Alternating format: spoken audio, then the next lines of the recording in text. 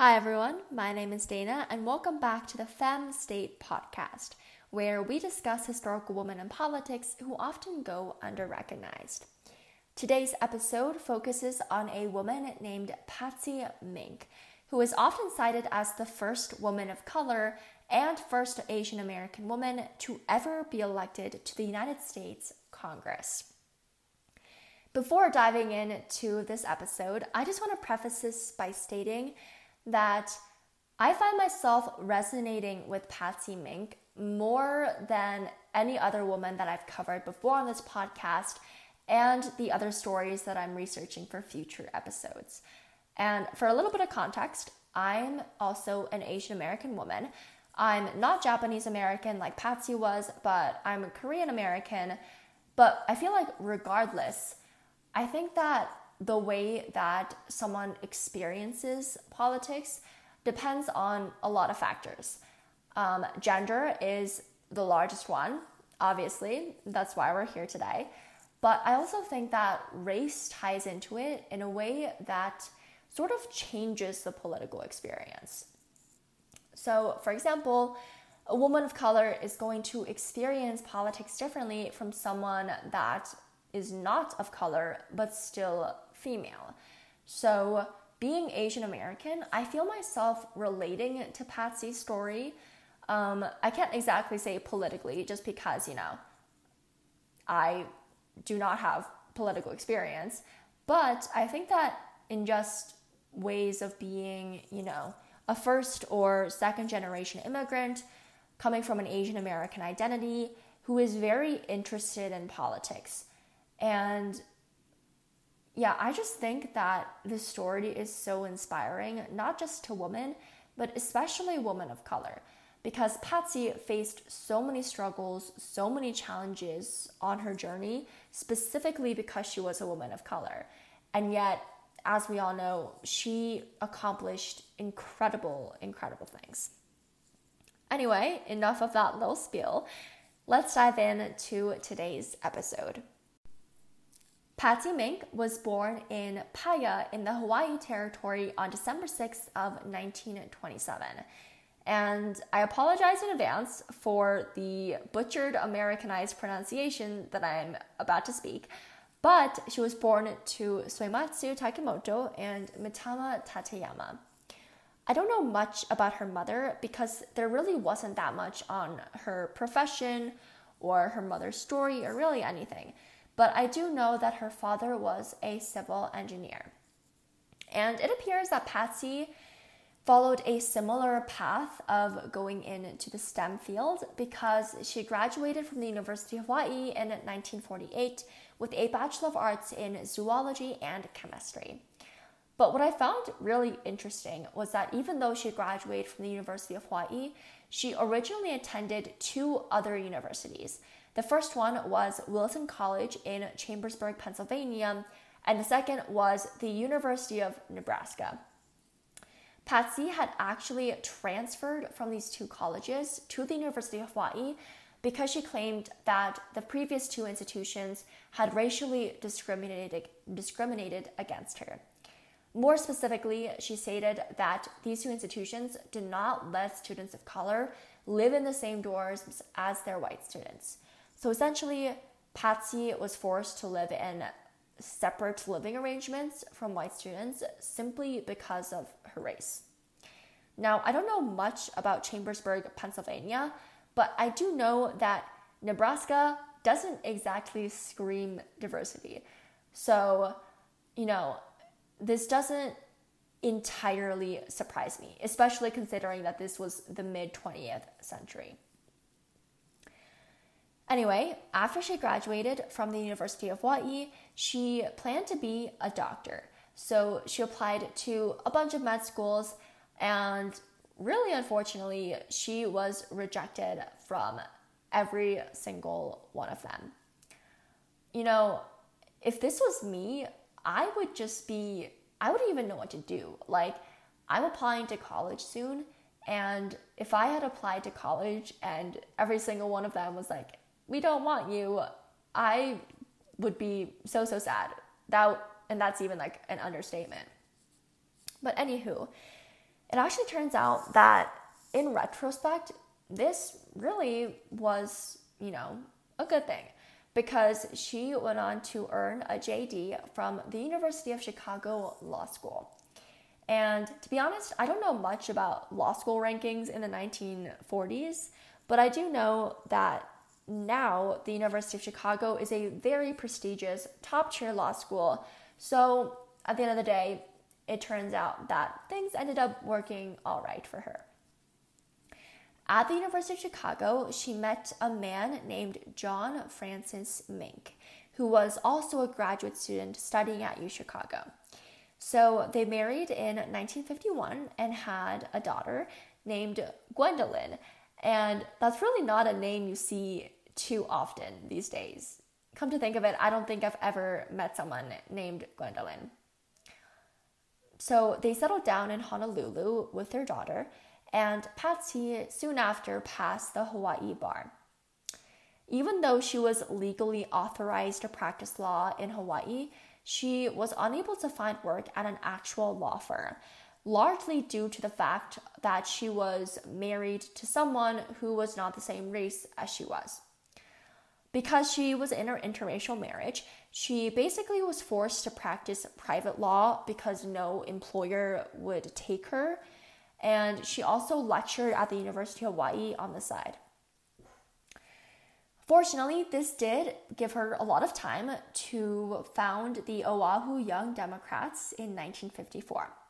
This group is actually around to this day, and it's basically a political action group that does what it sounds like it does. It pursues democratic policies within the state of Hawaii. But really, her political career started in 1959, and this is when Hawaii attained statehood. So after Hawaii began to start the statehood process, it was basically given one at-large position in the House of Representatives.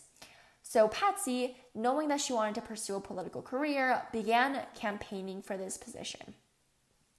I won't go too much into the details of this election, just because there's a lot of minute details, but this election really wasn't all that significant in the grand scope of her career.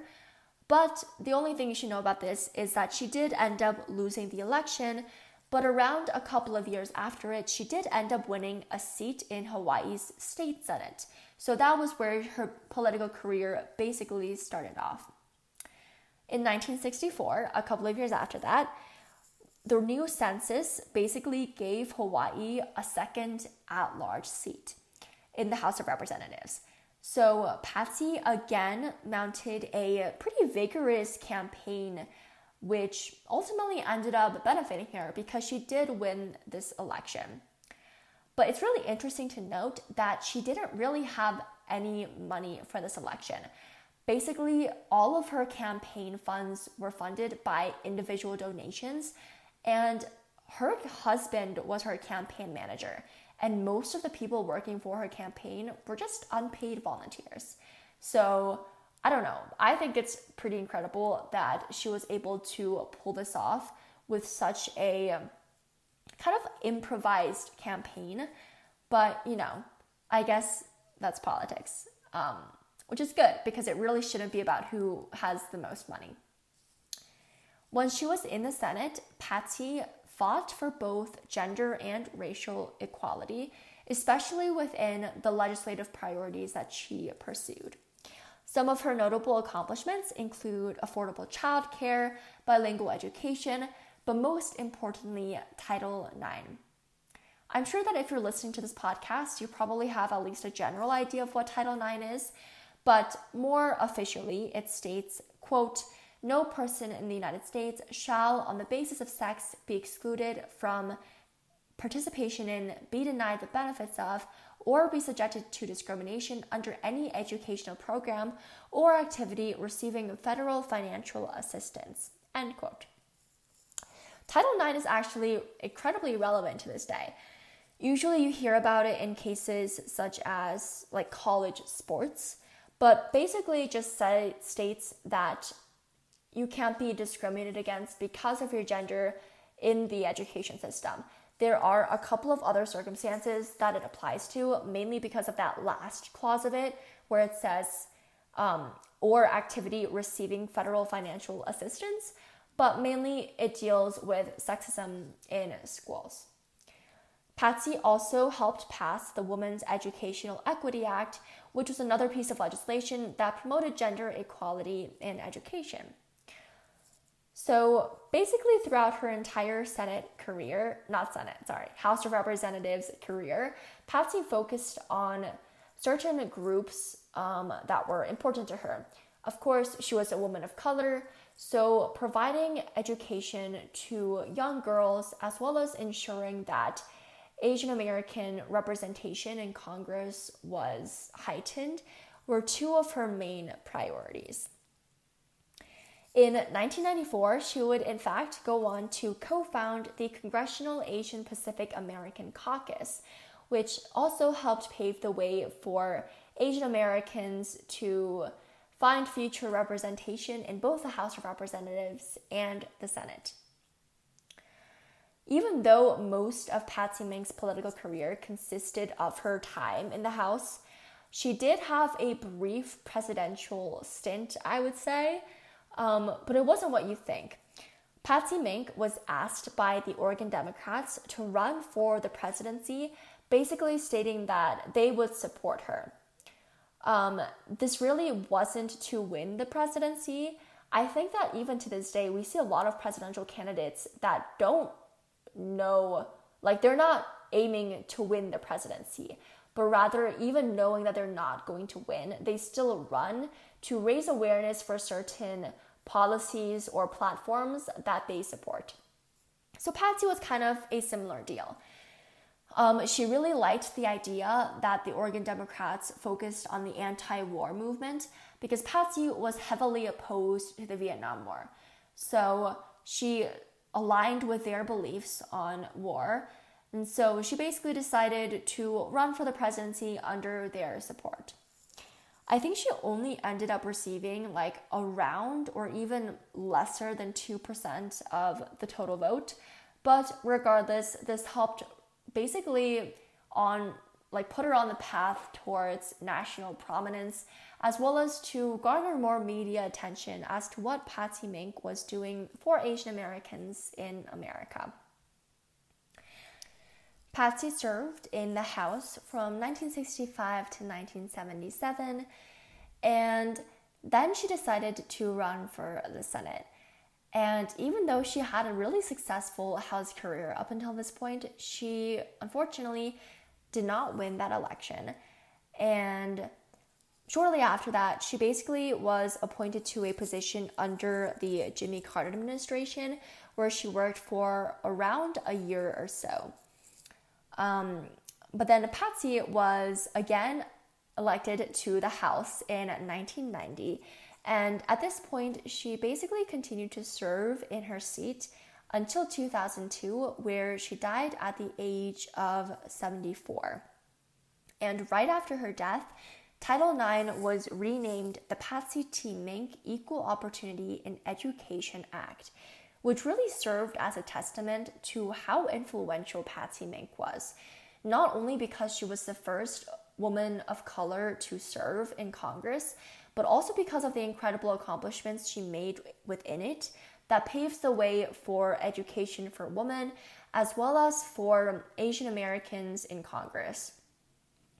You know, I mentioned this at the beginning of the podcast episode, but I really think that her story is so inspiring to not only women, which, you know, the point of this podcast is to highlight these stories in the hopes of inspiring other young women that a career in politics is something that is feasible and is something that they should feel inspired to do, but also because, you know, specifically the fact that Patsy was a woman of color who faced additional struggles on top of being a woman because of her race really proves that no matter your background, no matter the obstacles you face to a political career, that there are so many forerunners that have paved the way before you. And, really anything is possible as long as you set your heart on it. Thank you so much for tuning in to this episode of The Femme State, and I hope to see you back here next time.